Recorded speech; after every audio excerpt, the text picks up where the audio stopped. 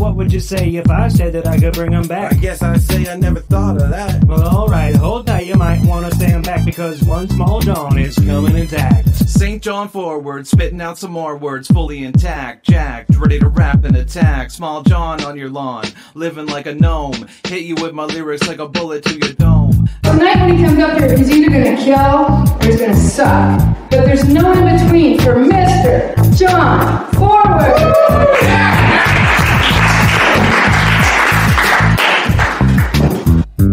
Oh, well, I didn't know any of that. Well, that's what I've been trying to say the whole time.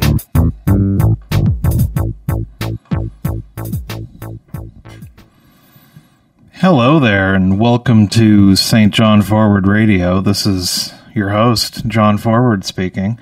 This show is every Monday night from 9 till 10 o'clock Atlantic. I'm broadcasting here from the very hot, I was going to say CFMH. I think that's still technically true, but we call ourselves Local 107.3 FM these days.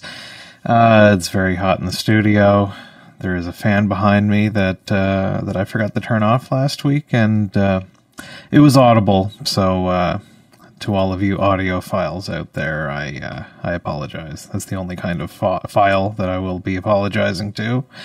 But anyway, I'm a comedian and a person who likes to run his mouth, and that's what the show is. The show doesn't really have a set format. It's just, as long as I'm involved, it still falls under the St. John Forward Radio umbrella.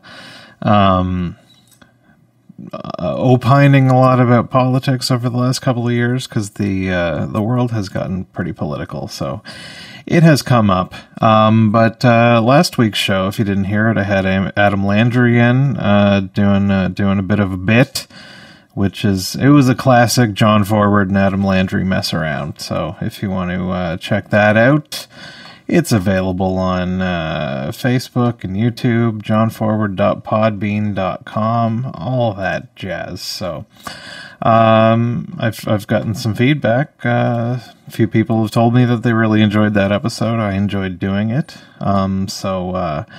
Anyway, this is a free market show, so whatever the market demands, that's what I should probably provide. So in theory, I should have another funny guest doing a bit. Didn't have anybody. But if you're listening and you yourself or you know somebody who might make a good guest for St. John Forward Radio, I hate asking. So if you ask me, I will probably say yes. That saves me from having to prepare stuff for an episode. So, you can go into the backlog. You don't need to be a PPC politician to come on the show. That's not necessary. If you're a different kind of politician, I don't know if I want you, but if you ask, I won't say no. If you or anyone that you know might make a good guest, and good guest is subjective, and I've had some guests that ended up not being good on the show. Sometimes the combo of energies doesn't really make for compelling radio, but I'm willing to give it a try. And some of the people that have made awkward appearances on this show have come on later, and it was much better. So I don't know. Part of it, I guess, I probably have a better rapport with people that I know personally, but that's something I would like to improve on. So I don't mind going outside my comfort zone. So if you or somebody that you know can just have conversations broken up by music, that's kind of my role when I'm hosting. When things are kind of running out of steam a little bit, I'll throw on a song to change gears a little bit, and hopefully I can get better at feeding the guest the proper prompts to keep the thing going. But anyway, if you got any suggestions or if you want to come on, then hit me up. I'd be happy to have you. I've mostly had comedians on in the past that mostly dropped off over COVID just because, having interactions with people became illegal. We can do it over video as long as you have some basic equipment that doesn't sound like garbage. But anyway, so I don't know, not a huge thing going on this week. I didn't do any comedy over the weekend. I did do rebranded Pub Down Under Uptown comedy show on Tuesday. It's called Titters. It was a fun show. There was a touring headliner guy that I forgot what his name was. Mark something. I forget what his last name was, but anyway, he was doing some local shows. He's gearing up to do a recording, so he closed it out. So that was fun to see that and meet that guy. Bunch of other people. I missed most of the sets just because the seating arrangement up in the old bird's nest up top makes it nearly impossible to pay attention to the show. But anyway, what I did catch, I enjoyed, so that was fun. Still a little disappointed that the venue doesn't seem to be wanting to make even a modest effort to promote the show in any possible way. So that's a bit of a disappointment. But you should continue going to it. I don't know when the next one is, but the more people that come for a comedy show instead of fish and chips, the better. Not that the fish and chips people are always bad. We can win them over sometimes, but you know, if there's more fish and chips people than comedy fans, that's not a good recipe. I talked about last week. I thought that I was on the Five and Dime show on Wednesday. That turned out to not be the case. After the show, I checked the lineup and I wasn't on it. I don't know why I thought that I was. I had asked, but anyway, there's other people that were ahead of me on that, and that's fine. Hopefully you weren't too disappointed if you went specifically to see me. I'm sure it was a good show regardless. So anyway, always support those shows, even if I'm not on them, as crazy as that may sound.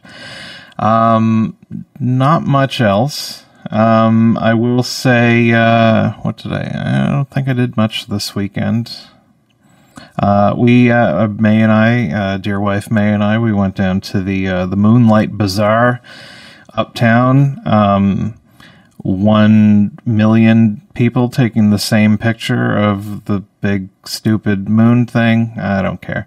Anyway, but it's fun to have a nice outdoor thing where everybody gets together. I remember going last year and it was there was a lot of people that were in a gigantic throng of tightly packed people that were kind of sort of pretending to still care about COVID. I didn't catch any of that. There was a few anti-facers out there that were still wearing masks, but that's their decision. I tried not to outwardly judge them on the inside, though. Can't help it. Last year I remember running into several people that we knew who were kind of like in it, but also this shouldn't be allowed to happen in a pandemic. There's all these, then stay home. You're allowed to have that opinion, but if you want to keep a self-imposed lockdown, have at it. One nice surprise, we got some nice desserts from a little pastry place, and got a $7 lemonade. And we were gonna check out some of the music that was happening on Canterbury Street, and we kind of heard an opera lady singing, and May was into that. We wanted to go check that out, and we got down there to catch like a couple of the opera lady's songs. Not really my thing, but it's impressive and cool to see something like that different out kind of in the road, surrounded by a group of people. And then some overlap. Local rapper Stephen Hero, who I'd heard of, but never heard any of his actual music. They did one song together, and then he just kind of did his own thing, and it was a lot of fun. I enjoyed it thoroughly, so much so that I'm going to play one of Stephen Hero's songs right now. So anyway, shout out to local Stephen Hero rapper. We're going to play that, and then when we come back, the CBC is slandering us people with unacceptable views again. So we need to fight back against the government's propaganda machine. So, but for now, 40-foot limo with Stephen Hero. A little pandery with the reference, but I appreciate it. I have nostalgia for the St. John Transit theme song. I was very disappointed. Turns out the 40-foot limo song is not specific to St. John. There are many cities that have used that exact same song, and we think that we're special. We're not. But anyway, it's a good song. Anyway, the live version of it was good. Hopefully he hasn't screwed it up too bad on the Gold Collection EP. We'll find out right now, and then we'll be back to defend ourselves from these vicious attacks by the CBC in a couple of minutes. It's a short song. Stick around.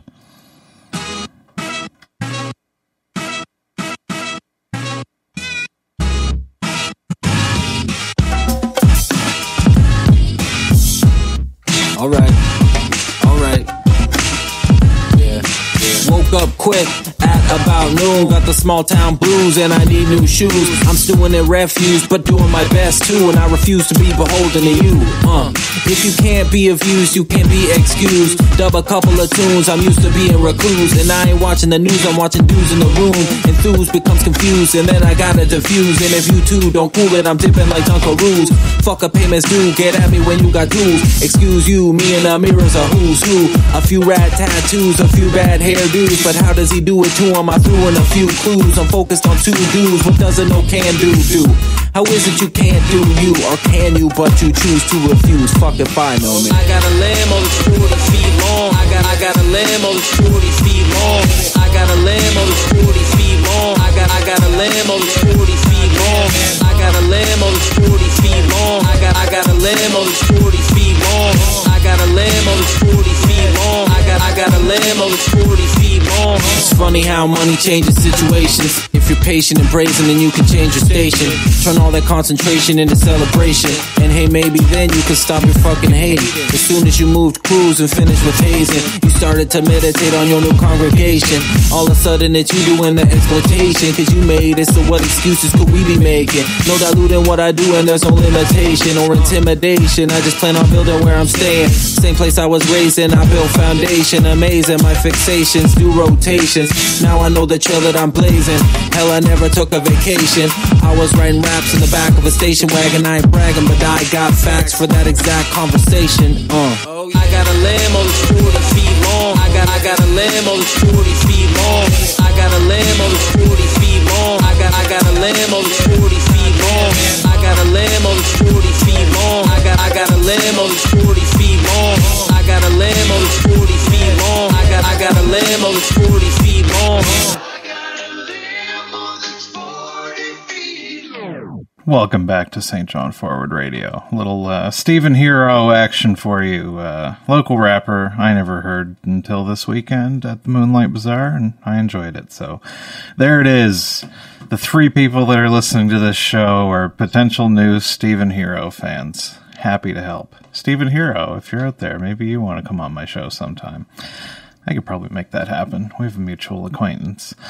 So anyway, I don't know how this fits into the topic at hand, but, we're living in a certain time in the world where, things are kind of falling apart a little bit, socially, politically, economically, all around. Things are going badly. Inflation's bad. And I mean, speaking personally, this is the first time in, I've had decent steady jobs for, most of my adult life. And, I've honestly, speaking from a point of privilege, I was never really wanting for anything. I never really experienced any serious money troubles, and I'm not saying that what I'm going through now is a serious money trouble. I'll be okay. But,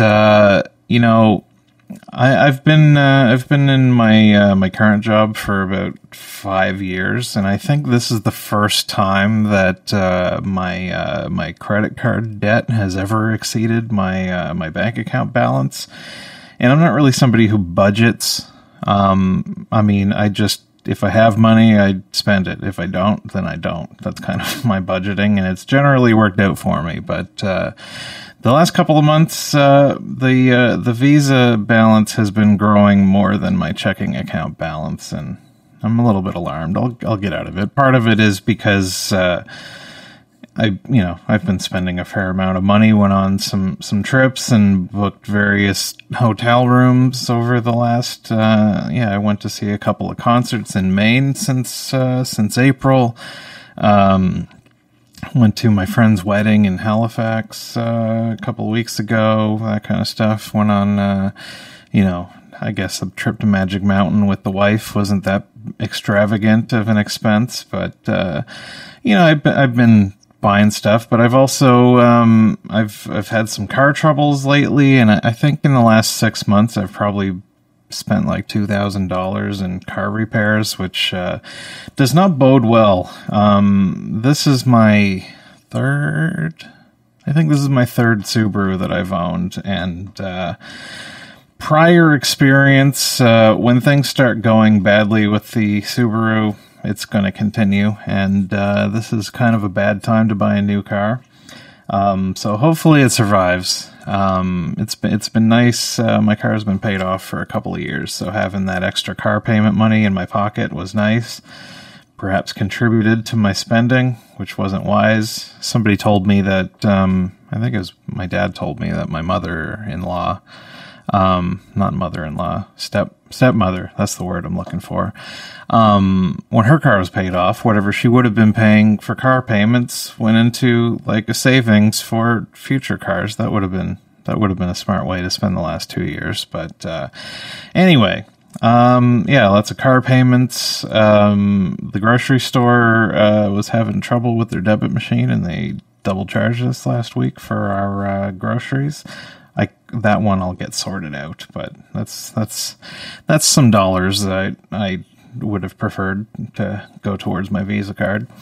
But inflation, gas prices being crazy, that's certainly been part of it. But anyway, that doesn't really, I guess indirectly, but a lot of like the inflation and the gas prices and just how everything is more expensive right now is a direct result of bad government policies, especially all of the COVID ones. Turns out shutting down the world for nearly 2 years to not really have any tangible upside, but countless downsides that I worry we're only starting to see the beginnings of it. There's going to be a whole generation of kids that grew up in this stuff that are going to be just broken, and I have no idea what that's going to look like. But anyway, a couple of weeks ago, maybe a couple of months ago, I don't remember. You can go back and listen to the episode. I talked about the Dutch farmers,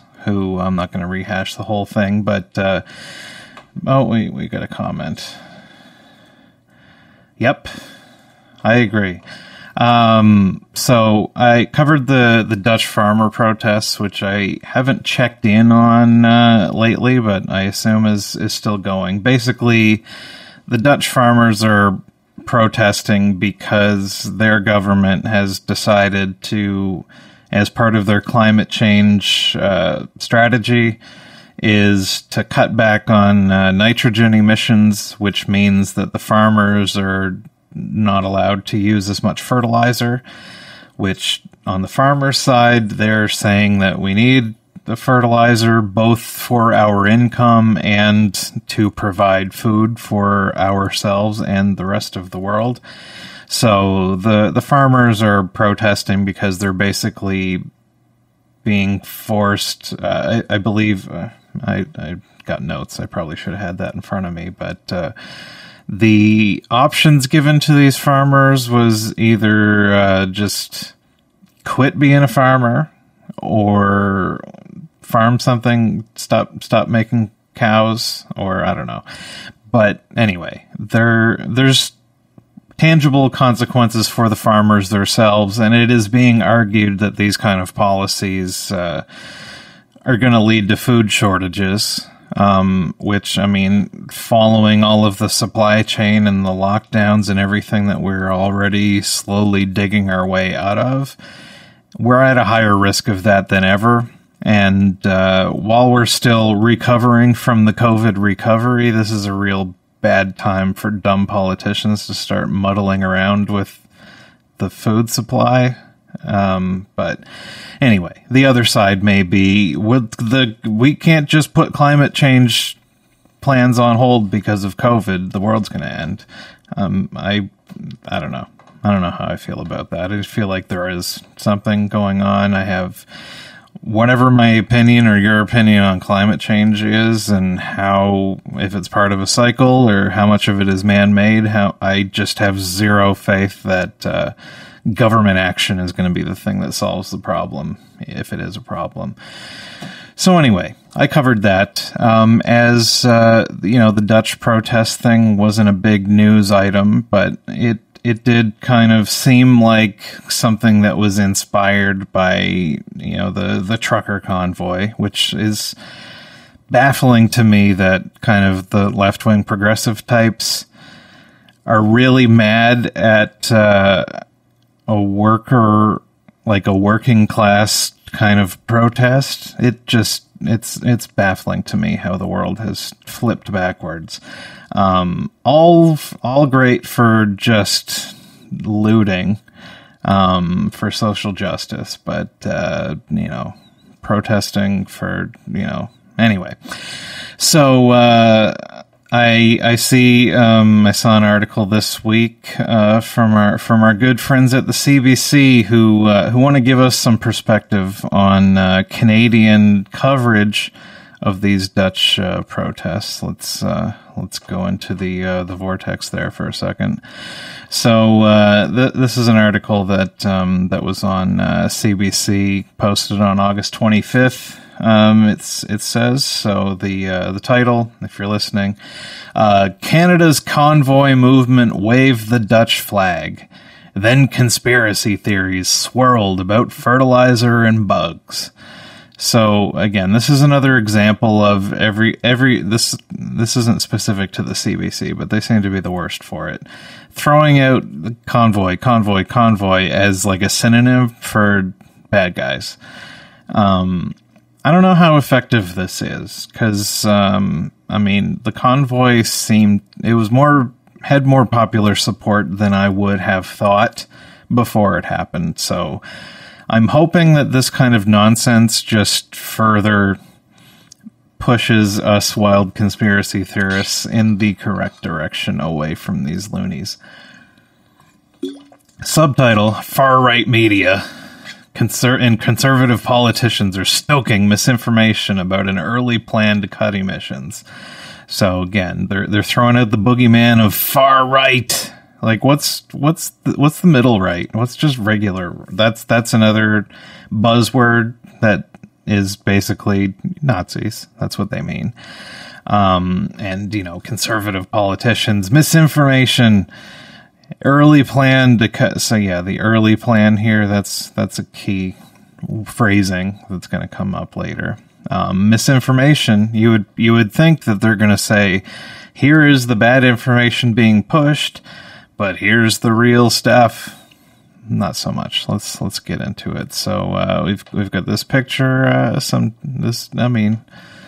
cute chick, tattoos. Anyway, that's probably that's not very woke of me. I apologize. I'm sure she has a lovely personality also. So anyway, into the art. Well, the subtitle under the picture, in Canada, many within the convoy movement see the Dutch. Who cares? What if they were within the convoy? Am I within the convoy movement because I liked it? They see the Dutch farmers as allies in a global fight against an array of policies they maintain are too progressive. Is anybody saying that these policies are too progressive? This is like CBC talk for these people don't like it because it's too good. Because most people that read the CBC, progressive equals good. I mean, nobody's saying too progressive. They're saying that these policies are ineffective and cause harm. progressive policies can also be those things, but that's the problem with them isn't the progressiveness. So anyway, they maintain that these are too progressive, such as public health mandates or emission targets. This photo of a protest was taken near the Embassy of the Netherlands in Ottawa on July 23rd. So anyway, this is in our country. So into the article. Over the summer, supporters of the Freedom Convoy movement have continued to hold anti-mandate demonstrations across the country, attracting anywhere from a few dozen to several hundred people in places like Sudbury, Ontario, Atchison, Alta. Is that Alberta? I don't know, if I've never seen that abbreviation, and Regina. So right out the gate, these things are still going on, but there's only a small group of people and it's out in the middle of nowhere, so don't worry about it. Like the protests in Ottawa last winter, these smaller demonstrations featured big rigs, pickup trucks, and honking, though they tended to last only a few hours and kept to parking lots or slow-moving convoys on the highways. So the fact that they have trucks was the problem. I thought the problem was the disruption. So it's just like those, except for not disruptful. And they also featured a new and perhaps surprising symbol. The flag of the Netherlands was being waved alongside the more familiar maple leaf and "Fuck Trudeau" banners. Is this the Dutch flag? I assume so. The red, white, and blue. So the red, white, and blue flag is meant to show a solidarity with Dutch farmers protesting their government's efforts to halve emissions linked to nitrogen-based fertilizers by the end of the decade. I always like how they always frame these policies with like the end goal. They just take it for granted that they are good, and they will so when they criticize people who protest the COVID stuff, it's always framed as people are protesting that we want to save lives. No, we're protesting because this is all stupid and it doesn't save lives and it actually causes harm. But anyway, they are not protesting because the government wants to cut their emissions in half. They're protesting the plan on how to get there that probably won't even work. Opposition to the policy in the Netherlands has been fierce and messy. It is one of the most intensively farmed countries in the world, and the proposed changes would mean huge reductions in farmland and livestock. At least they're acknowledging the consequences and why these people are upset. In recent months, farmers in the country have blocked food distribution centers, set bales of hay on fire, and spread manure on major roads.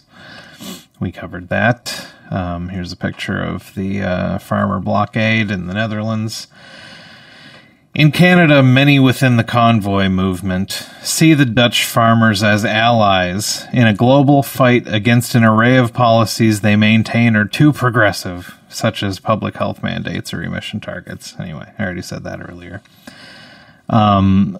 Quote, "The far right wants to think of it as a transnational movement," said Barbara Molis, a research fellow at the International Center for Counter-Terrorism in The Hague.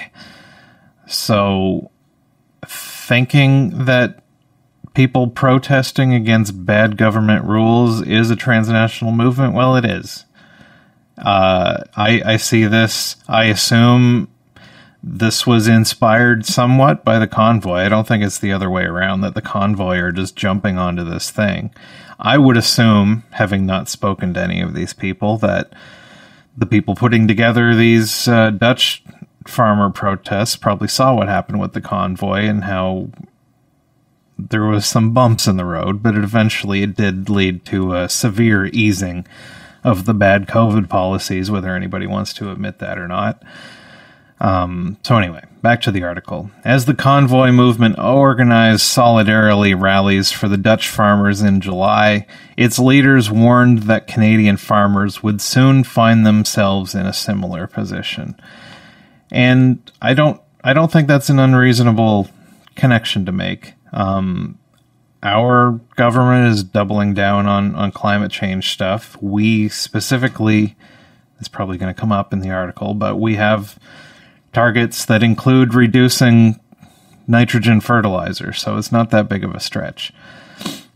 So anyway, back to the article. Quote, "The reason we're standing in solidarity with the Dutch farmers is because these policies are actually coming to Canada as well." Jerome O'Sullivan, the founder of the group Freedom Fighters Canada, told a podcast last month. He told a podcast last month. So who knows who this guy is? I can't tell if this is trying to dismiss it, but just they told the podcast, or that this is just some tiny podcast that somebody dug up. I'm not really sure which way to take that. But the convoy movement's embrace of the Dutch farmers' cause has been fed by misinformation and deliberate attempts to sow confusion about government policies in Canada and the Netherlands.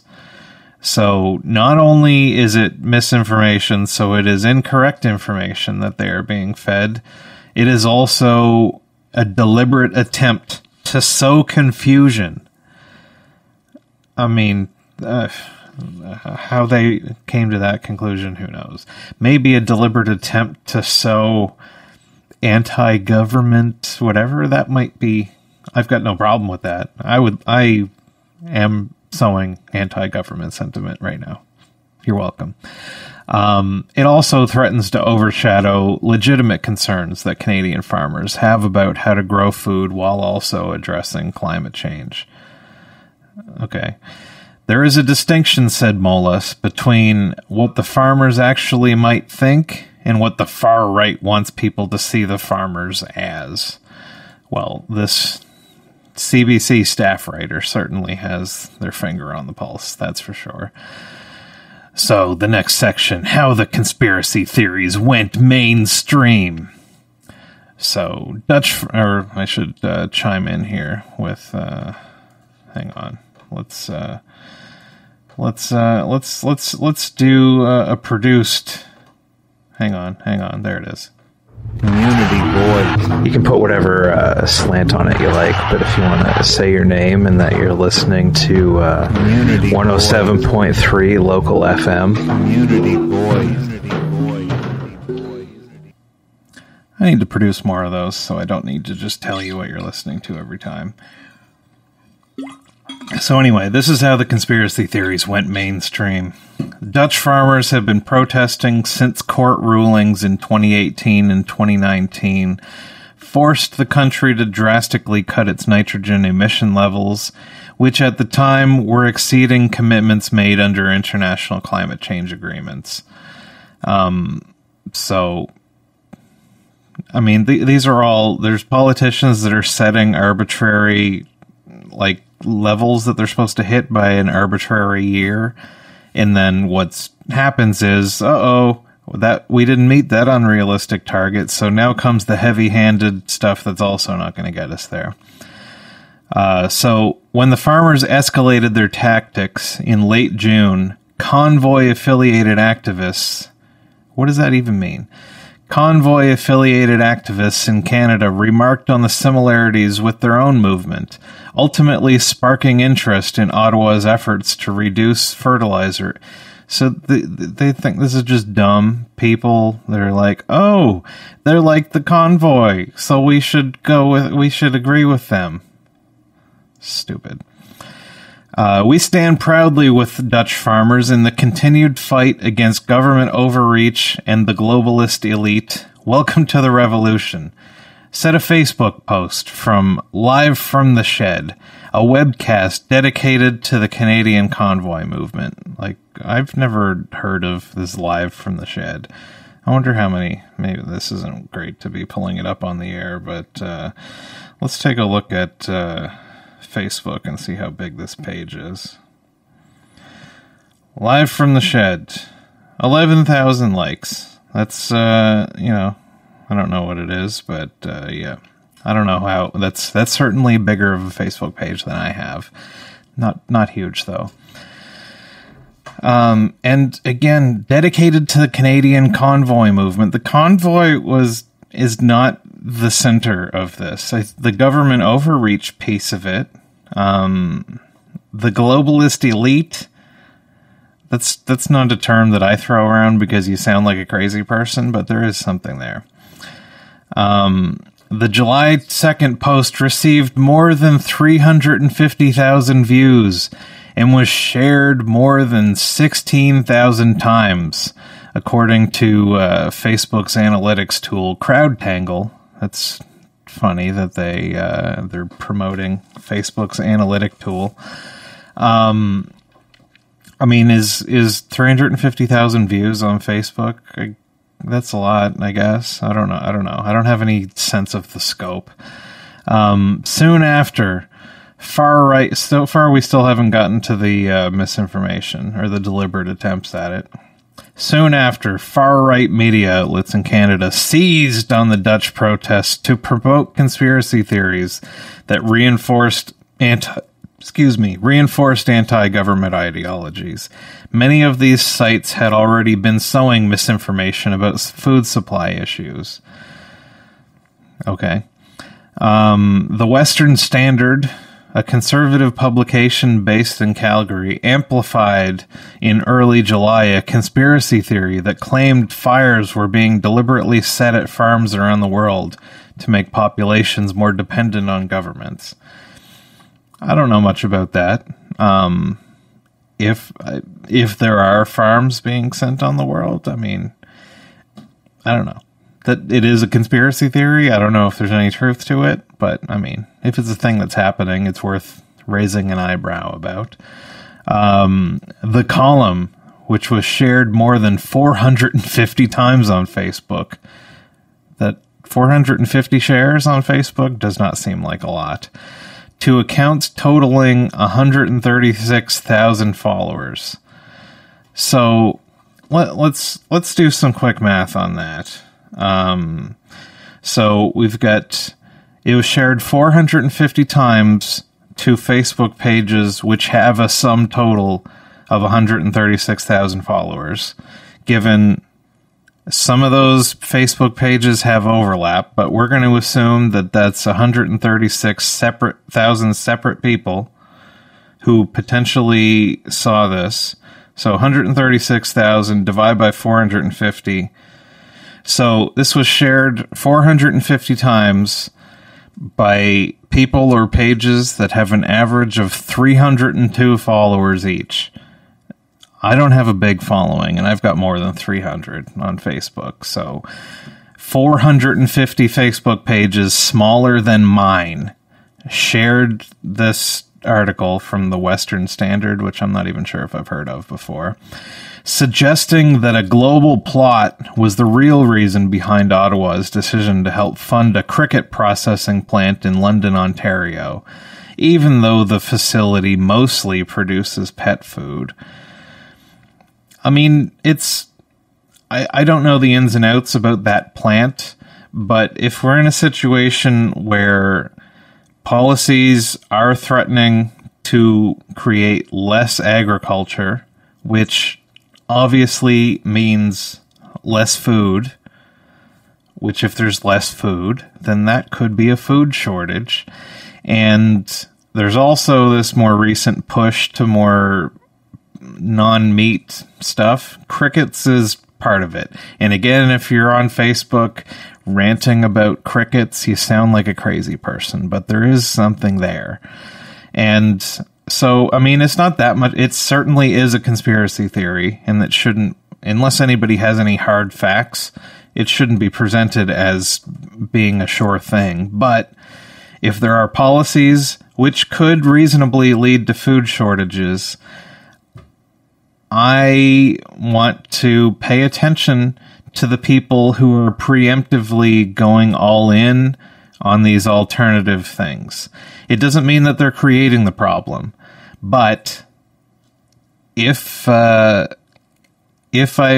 wanted to own a cricket processing plant and the food shortages aren't coming as quickly as I would like, if I could influence politics to create a food shortage which increases the need for my product, it's not that crazy. On July 5th, the Facebook page belonging to Cheryl Gallant, a conservative MP who has been criticized in the past for spreading conspiracy theories. So this person has been criticized for sharing conspiracy theories. There's a link there. I don't know what. I wonder what conspiracy theories she was spreading. Let's take a little side peek at this article and give it a skim.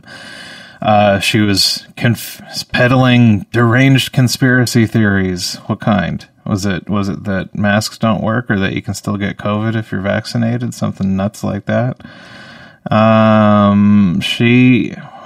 They want all illicit drugs to be illegal.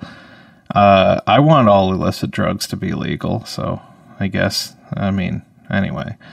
Cultural Marxists, they want anything that goes in every aspect. I don't know. Yeah, okay. Sexual activity with children. All right. She seems a little kooky. But there's a kernel of truth in those things. So she posted that Trudeau wants us to eat crickets while linking to a story about the Dutch farmers' protests. So here's her post. Trudeau wants us to eat crickets. In the days that we'll come back to the crickets when we get to the end of the article. In the days that followed, Canada's far-right media pushed more disinformation to their readers. So anyway, the CBC article is saying these crazy people are promoting the wild conspiracy theory that Trudeau wants us to eat crickets. That's not true. Anyway, we'll come back to that. Rebel News, for instance, claimed that the Dutch government had, quote, pandered to the radical demands of the World Economic Forum. I mean, all of this climate stuff is part of the demands of the World Economic Forum, which is objectively a very influential organization on governments around the world. That's not a conspiracy theory. That's just verifiable fact. Echoing popular conspiracy theory that maintains the Swiss think tank is secretly forcing governments around the world to adopt left-wing policies. That's not a conspiracy theory. I don't have it, but I've heard the clip of Klaus Schwab, who, this guy, is on record saying that this World Economic Forum, they come up with these policies and they invite world leaders and politicians and business people from all around the world to hear these TED Talks, and they do have what the crazies would refer to as a globalist agenda. They want to have more centralized government. They don't like that each individual country gets to make their own decisions. I, for the record, am for wild decentralization in as many aspects of the world as we can. But this guy has been on record. Trudeau has gone to this thing. He's in the World Economic Forum family, I guess, and Klaus Schwab has specifically name-dropped Trudeau as an example of one of the young up-and-coming politicians that he's friendly with that can help kind of them to achieve their goals. I mean, why is debatable. But the fact that this organization has influence on our government specifically and governments all over the place, that's not a conspiracy theory. That's just the truth. That's a quick Google search away. Go ahead. So where are we here? So they another far-right publication, The Countersignal, recirculated the comments of a former far-right Dutch politician who are there no bad far-left politicians? Anyway, who falsely claimed that the goal of the Dutch climate plan was to confiscate the farmers' land and give it to immigrants. I don't know about that. That didn't really... They are telling them one of their three options is go away and stop being a farmer. When I was doing research, I didn't find anything about giving it to immigrants. I don't know much about that. As interest in the Dutch protests increased in Canada, conservative pundits and politicians began suggesting the Canadian government was also going to force farmers to reduce how much fertilizer they use. Not a conspiracy theory. This is not what the government has said it intends to do. not what the government has said it intends to do. When has the government ever done something different than what they say they intend to do? Way to ask the hard questions, CBC. While Ottawa has pledged to reduce emissions from fertilizers by 30%, it has also pledged to meet that goal without resorting to a mandatory reduction in nitrogen fertilizer use. So these crazy conspiracy theorists think that even though we have a goal to reduce our emissions from fertilizer specifically by 30%, we're going to do that somehow without using less fertilizer. That doesn't even make any sense. And it's just ridiculous.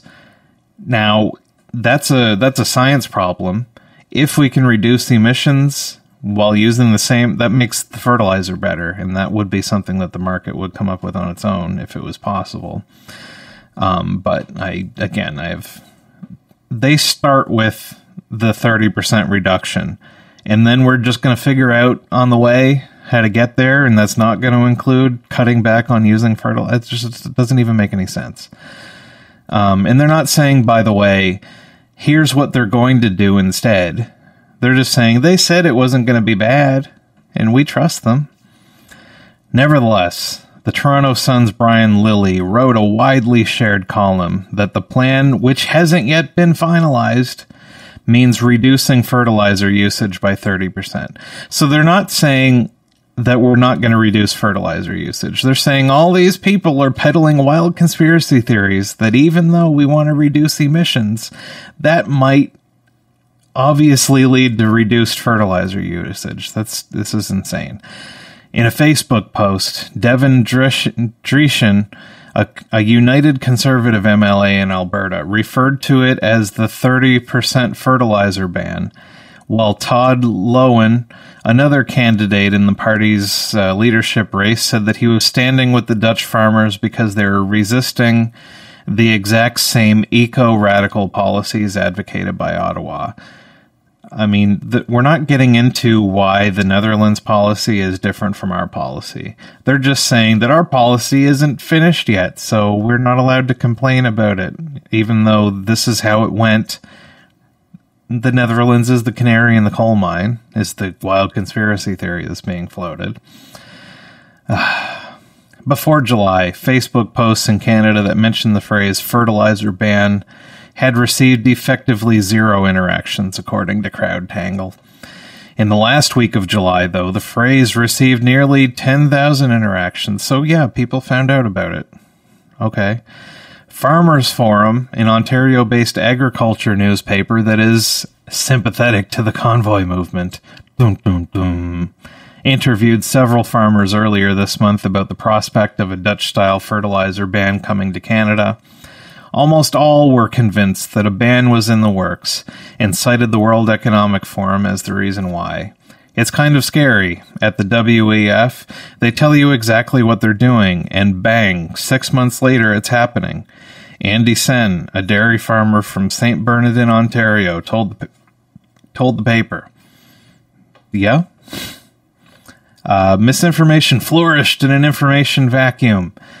At the same time that social media is flooded with misinformation about Canada's agricultural policy, the federal government is seeking to put input from farmers and other industry players about how to best cut fertilizer emissions. It's definitely a challenge for us in terms of communication. We're working hard on trying to use different ways to communicate, said Agriculture Minister Marie-Claude Bibeau.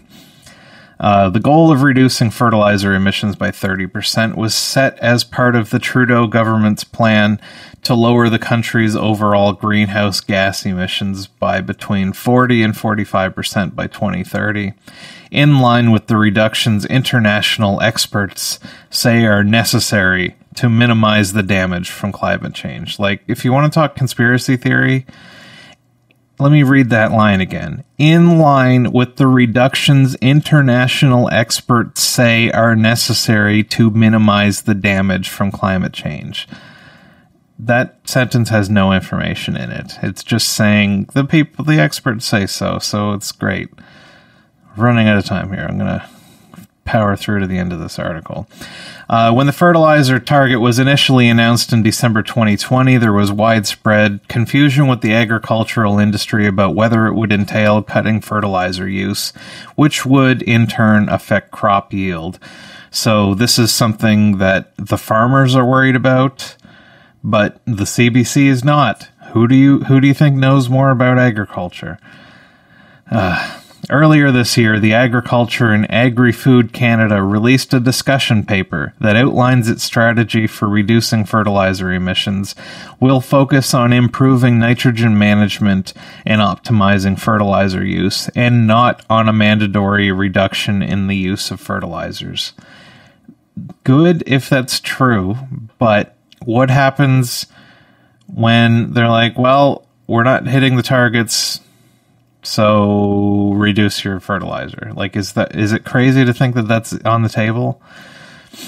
It also cites industry and government research that concluded significant emissions reductions can be achieved by expanding the use of certain techniques, like applying fertilizer in the spring instead of the fall. These are all things. Fertilizer costs money. And if you're a farmer and you're paying for fertilizer, if you can use your stuff more efficiently, it makes sense to do that without being forced. The discussion paper has helped ease some fears within the industry.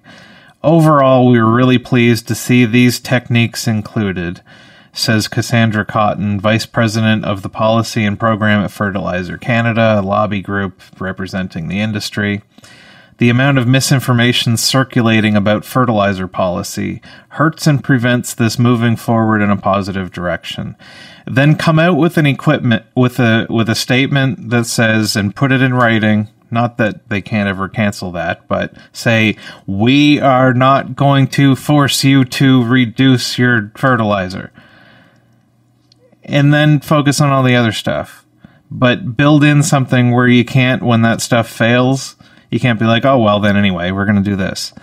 Not that that helps. There's a video clip that, if I was more prepared, I'd throw it up right now, of Justin Trudeau looking into a camera and saying, Canada is not a place that mandates vaccines. Well, guess what? But she also echoed a view expressed by others in the industry that the federal government has been slow to offer specifics about a policy that will ultimately affect what foods Canadians eat every day. So they're not offering specifics. They have no plan other than this arbitrary target that they set. They don't know how to get there. And everybody's worried that they're going to get there in a bad way, or they're going to do bad things to get to a target that they're still going to fail to meet. Part of this misinformation is being driven by the lack of detail as to how the government plans to get to this target, says Kelvin Hepner, a farmer in southern Manitoba and an editor for Real Agriculture, a respected industry publication. You see how they frame the publications that they like? And so in that vacuum, there are conclusions that people are reaching, and they're not necessarily based on what the government has said it will do. According to Molas, in this confluence of confusion and concern that creates an opening for far-right groups to exploit. These are movements that began of very real grievances that governments didn't address soon enough, she said.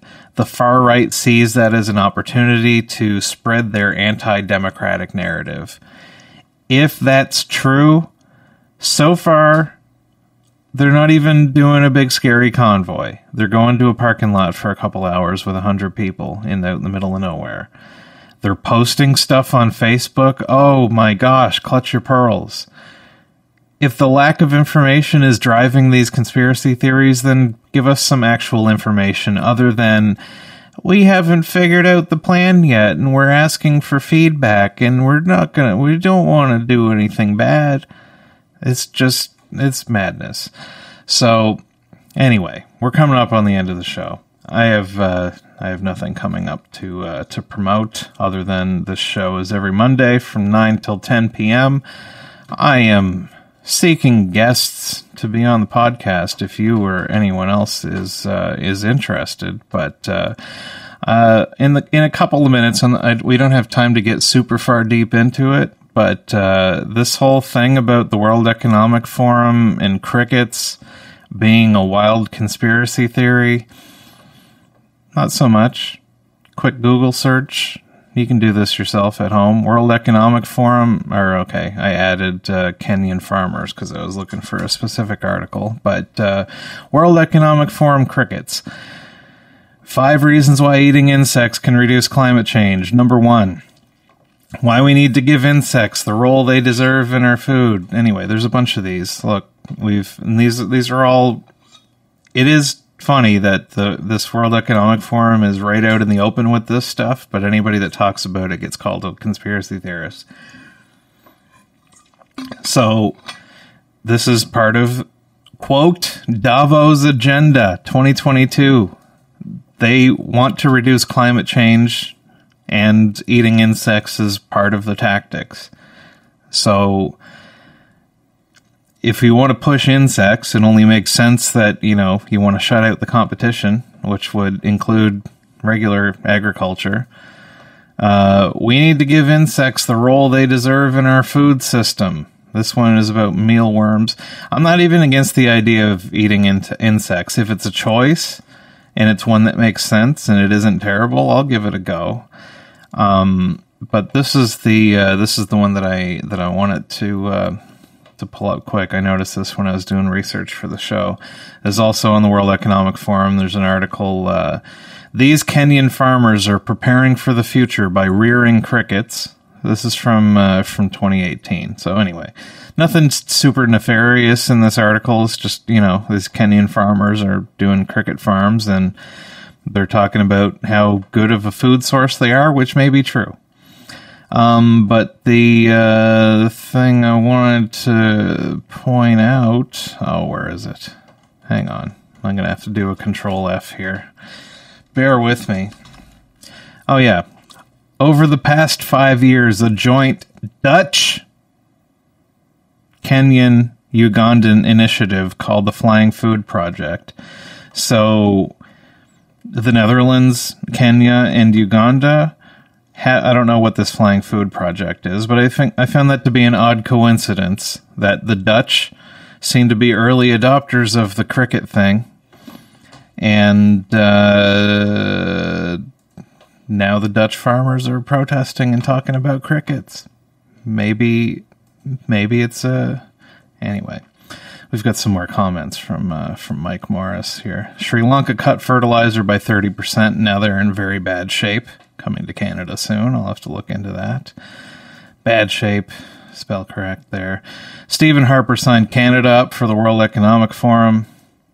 There's a YouTube link. I don't know what that is. But, yeah, the World Economic Forum is a think tank. It has influence over our policies in this country. And that's what people are worried about. If there's nothing to worry about, then worst case scenario, some dangerous far-right people like myself are talking about it on the internet. These people are creating policies that hurt people and cause untold, unintended consequences. I don't trust them. Neither should you. That's the end of the show. Thank you for listening. I'm John Forward. And, just to run out the clock, it's Gigi Allen's birthday, so bite it, you scum.